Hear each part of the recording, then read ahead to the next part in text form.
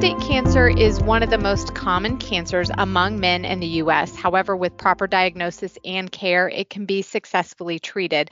But when it comes to being screened for prostate cancer, there's a lot of information to consider. I'm Laura Wheatholder. I'm a registered nurse and community outreach coordinator with Blessing Health System. We're talking with Dr. Robert Johnson with the Blessing Cancer Center to sort through that information and get the facts about prostate cancer and screening for the disease. Dr. Johnson, thank you for joining me. Can you take a second just to introduce yourself? Sure. My pleasure joining you. I'm Dr. Rob Johnson. I'm a radiation oncologist at the Cancer Center at Blessing, and I've been here about 6 years, I think. So we're starting out just talking again about prostate cancer. First of all, risk factors. Obviously, this is a disease that is affecting men, but who's at risk? What are the risk factors that people need to be aware of? And so we kind of divide folks into what we call an average risk, which most folks fall into, and then a higher risk of developing. We know in the high risk category, those are typically African American men. They're also individuals who might have a first degree relative, like a father or a brother that has previously been diagnosed with prostate cancer at an early age, usually what we say is younger than 65 years old. And then the very highest risk is some folks who literally have a first degree relative, again, father or brother that had it, diagnosed in their 40s or 50s. So, not necessarily the risk factors related to like lifestyle as much as you might see with some of the other cancers. And that's true. There are a few. There's been theories a little bit that a higher fat diet may have some increased risk for individuals, and we know that it does tend to run in families, but it isn't like some of the others. Some of the others exactly right that we can say, hey, this lifestyle that you're doing, we've looked at it. Smoking doesn't seem to increase the risk for prostate cancer, although it increases the risk for many other cancers, but I don't believe prostate. And so now you hear a lot just about screenings in general. It seems like there's constantly kind of changing information out there.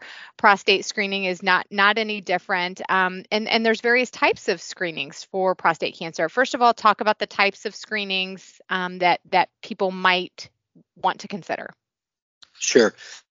And I want to give kind of just a bit of a background on it. The most common screening tool we use is a blood test called a PSA, prostate-specific antigen.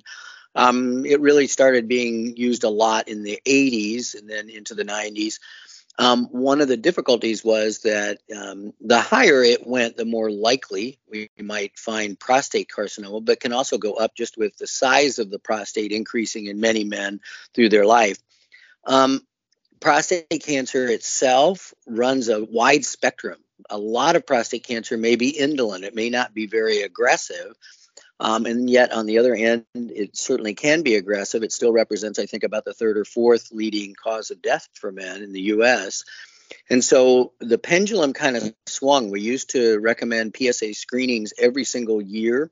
And then around 2014, the U.S. Preventative Task Force and the government kind of said, hey, we don't think we would recommend routine screening for a while, and it fell off of doing it as a routine.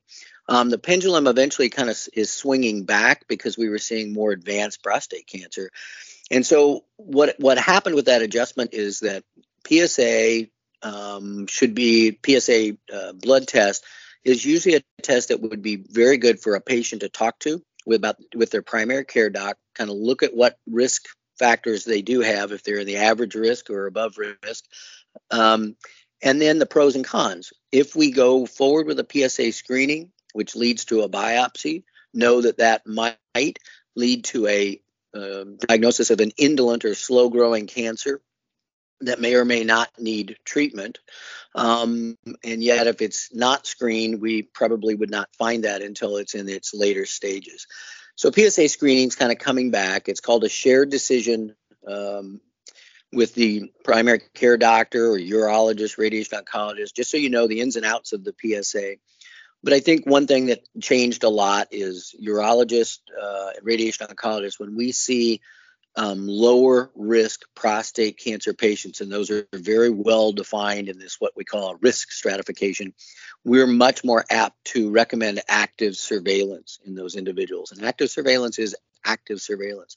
Oftentimes we would add a digital rectal examination with those folks.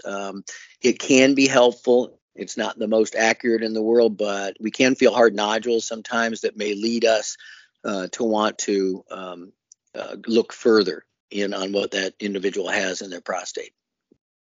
I think the other testing that we can do is with the PSA, if it's going up and we're concerned, we have now access to MRIs that can be very helpful. It's one of the MRIs is a what they call 3 Tesla, which is just how strong the magnet is. And we have one that is going to be working here at Blessing. Those are the ones that we need to look at the prostate. And just like we do with mammograms in ladies, we'll assign a suspicion level to what we see on the MRI. And we call it PI-RADS. It's BI-RADS in breast cancer, and goes 1 through 5. And when those get in the higher level, we know that very likely we could find prostate cancer if we biopsy that individual. So I think that's probably the most common screening tools. So it sounds like, and we hear this a lot with other screenings too, it's a very individualized decision. There's not really one size fits all. You're going to look at family history, personal risk factors, and all those things before you decide what type of screening is right for an individual. And that's true. We have some guidelines age-wise. If you're an average risk, we usually recommend that they start screening at age 50, and then usually continue that on up for at least 20 years. If they do have that higher risk feature, African American individuals, or if they have a direct family relative, first degree, then that's usually starting at age 45. And then is it annually with both of those? That's an excellent question, and that's where it becomes a little complicated. The doc can help with that because there's guidelines out there, and it oftentimes could be yearly or every other year. That kind of, people get used to saying, hey, good, I just get screened every year. And they'd almost rather do that sometimes than have to remember which year they're needing to get screened. Sure. It's hard to keep track of some of those sometimes, but I think it's one of those that underscores the importance of having a primary care doctor who's helping guide you and helping you make those decisions. Now, I agree. Yep. In general, when we talk about men's health, are there other screenings, other things that you would recommend that people are doing that they should be doing or keeping maybe in the forefront, and they're talking about their overall health, not just necessarily prostate? And I would say 2 other cancer screenings that are particularly important. Colon cancer, and I think folks are pretty well knowledgeable anymore about that. Oftentimes a colonoscopy is what we'll try to do. There are other ways to screen colonoscopy, and if it's done and it's negative, it's good for 10 years, and that's a pretty good screen. And but we can remove polyps that are early and avoid locally advanced colon cancer or rectal cancer when we do that. So that's been around, and I think we do a pretty good job in the country right now of getting folks to their colonoscopy or some type of screening for colon cancer. And it also is important because that age group seems to be getting less. We're seeing many more people in their 40s, which is kind of scary for that. So it's important to screen. And the other one that I would tell you that I'd like to push hard is low dose lung CT screening. So that was been in the works for probably 20 years. Long time ago, we used to try to just get a chest x-ray on everybody who smoked. That wasn't very helpful. We did a big national trial looking at low dose CT, and all that means there's not much radiation dose associated with it. So it was pretty tolerable. It's a very quick exam. We don't give dye with it or anything. And what that trial showed was that we could find early pulmonary nodules that have a risk factor as well, that if we would biopsy them, we might find cancer.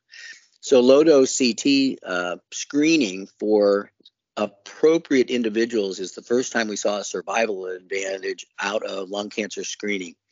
But they are specific guidelines. You typically have to have what's called a 20-pack year smoking history, meaning let's say 1 pack a day for 20 years or 2 packs a day for 10 years. And you have to have either continuing to smoke or have quit within the last 15 years.